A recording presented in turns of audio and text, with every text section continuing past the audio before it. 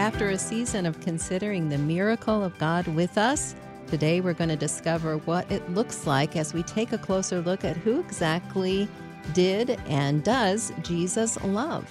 Author Jessica Thompson engaged the gospel narratives to help us explore who and how Jesus loves in her book, He Loved Them, discovering Jesus' heart for seekers, sinners, doubters, and the discouraged. And good morning, Jessica. Good morning, you guys. It's so good to be with you today. Yeah, appreciate you joining us. So let's talk a little bit about somebody that maybe is starting this new year off a little discouraged because of last year. Maybe it wasn't what they wanted or it didn't happen, or they had some really kind of nasty things happen to them this last year, and they're discouraged. What would you tell them about Jesus' love? Yeah, and here's the thing, as I was going through the Gospels and looking at the way Jesus interacted with people, the one thing about him is he's always gentle. I mean, even in the times he's confronting people, and there are instances of that, he's doing it out of a heart of love. And so when you think about people who are discouraged, and my goodness, if we haven't had a discouraging last few years, I don't know what is. Yeah, that's for sure. Even in my own life, I've experienced profound discouragement like I never have before. But in Matthew 9:36, it says this about Jesus. Seeing the crowds, he felt compassion for them because they were distressed and downcast, like sheep without a shepherd. I think a lot of times when we're discouraged or we think, oh, life's not going the way I want, we automatically also assume that God's unhappy with us. Or we assume, and that's why those things are happening, or we think, oh, God's not going to like the way I'm reacting to this. And so he must be disappointed in me because I'm discouraged. And that verse right there tells us that when he sees those that are downcast, when he sees those that are discouraged, his primary heart, his primary emotion is to feel compassion for us. Yeah. And so if you're in a time of discouragement, know that Jesus is looking at you and feeling compassion towards you. And it's not just like I feel so sorry for that person. Jesus Christ felt such compassion for us that he became a man in order to experience the same things we experience, in order to live the life that we needed to live, to die the death that we deserve to die. In order to say to us then, like he says in Hebrews, we read in Hebrews, that he sympathizes with us in our weaknesses, that he feels with us in our discouragement. So to those that are discouraged, I would just say to you, run to your Savior.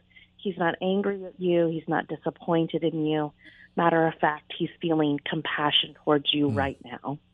That's Amen. a good word. It is. You talk about some of the Bible characters in your book and their relationship with Jesus and how it reveals how God feels towards us. So can you share one of those Bible characters with us and what it reveals to us? Yeah. So one of the ones that sort of stood out to me was Jesus with the rule follower. And we see this story in all the Gospels. You know the story of the rich young ruler that comes to Jesus, and he calls him good, and then he says to him, I have, done everything right. What can I do to inherit eternal life? I've done it all. Ask me any question. I've kept all the commandments. I am doing it right. And this would be someone who I kind of grew up as, someone who thought they were pulling it off all the time, who took pride in my goodness, who was always the first person to offer to pray, and always the first person trying to be kind, always went to church, did all the things right. And Jesus looks at him, and it says in those verses, Jesus tells him, okay, you've done everything? Cool. Sell all your possessions and follow me. Jesus calls him to himself. And the rich young ruler was like, well, I got a lot of possessions. I can't do that. Yeah, right. He had already thought he was good enough. Jesus called him to something to prove to himself that he wasn't good enough. And what the next verse that goes on talks about how Jesus looked at him and loved him. That verse, those words, looked and loved, this is after the rule follower has said, I can't do it, looked and loved. Nowhere else in the Gospels does it talk about Jesus looking at someone and loving them in the same way. Mm-hmm. Wow. And so Jesus looks at this man and he loves him, and he feels for him. All of your rule following will not save you, Jesus is telling him. Follow me. Have trust in my goodness. Mm-hmm. That's what will save you. Yeah. And so I think for me, for churchgoers, for people who kind of pride themselves on their goodness, for voting the right way, for doing the right things, for having, is sure they're going to read their Bible this year, someone who kind of prides themselves on following the rules and being good, Jesus is asking you to leave your goodness behind and to follow him and trust that he'll give you the goodness that you need, that his goodness will be placed on your life. And he looks at you and he loves you. He's not demanding. He's not disappointed. He's not unkind. He looks and he loves. And that's a word for all of us today. Amen. Amen. That's for sure. So, Jessica, which one of the characters in the book that you write about do you most associate with? Well, I guess it really depends on the day of the week. There has all right, been so how about today? Today. Today, I'll be honest with you guys. I woke up a little discouraged today. I woke up, I didn't sleep great last night, and I woke up feeling a little bit off today. And so I think for me right now, that feeling of kind of being downcast, I feel that today. My life in the last year has not been exactly what I expected it to be. Mm-hmm. I also feel a little bit like an outcast today, which kind of those things probably go together. I feel a little bit like my life's not looking like it should look. And so because of that, I feel a little bit on the outside. I have another chapter in this book about Jesus with the outcast. And the beautiful thing about Jesus is he's always calling people closer. My goodness, this man, who he is, his heart of love, is always drawing people into him. And so there's a story about a woman who comes, and you've probably heard it. She comes in, she barges into a dinner party. She's washing Jesus' feet with her tears and pouring perfume over him. And the people there are horrified because of who this woman is. And they want her out. They don't want him touching her. And they even say, they don't want her touching him. And they even say, if Jesus was a prophet, if he knew who this woman was, he wouldn't want to be close to her. Sometimes I feel like that. Like if Jesus knew who I was, he wouldn't want to be close to me. Mm-hmm. I feel like an outcast.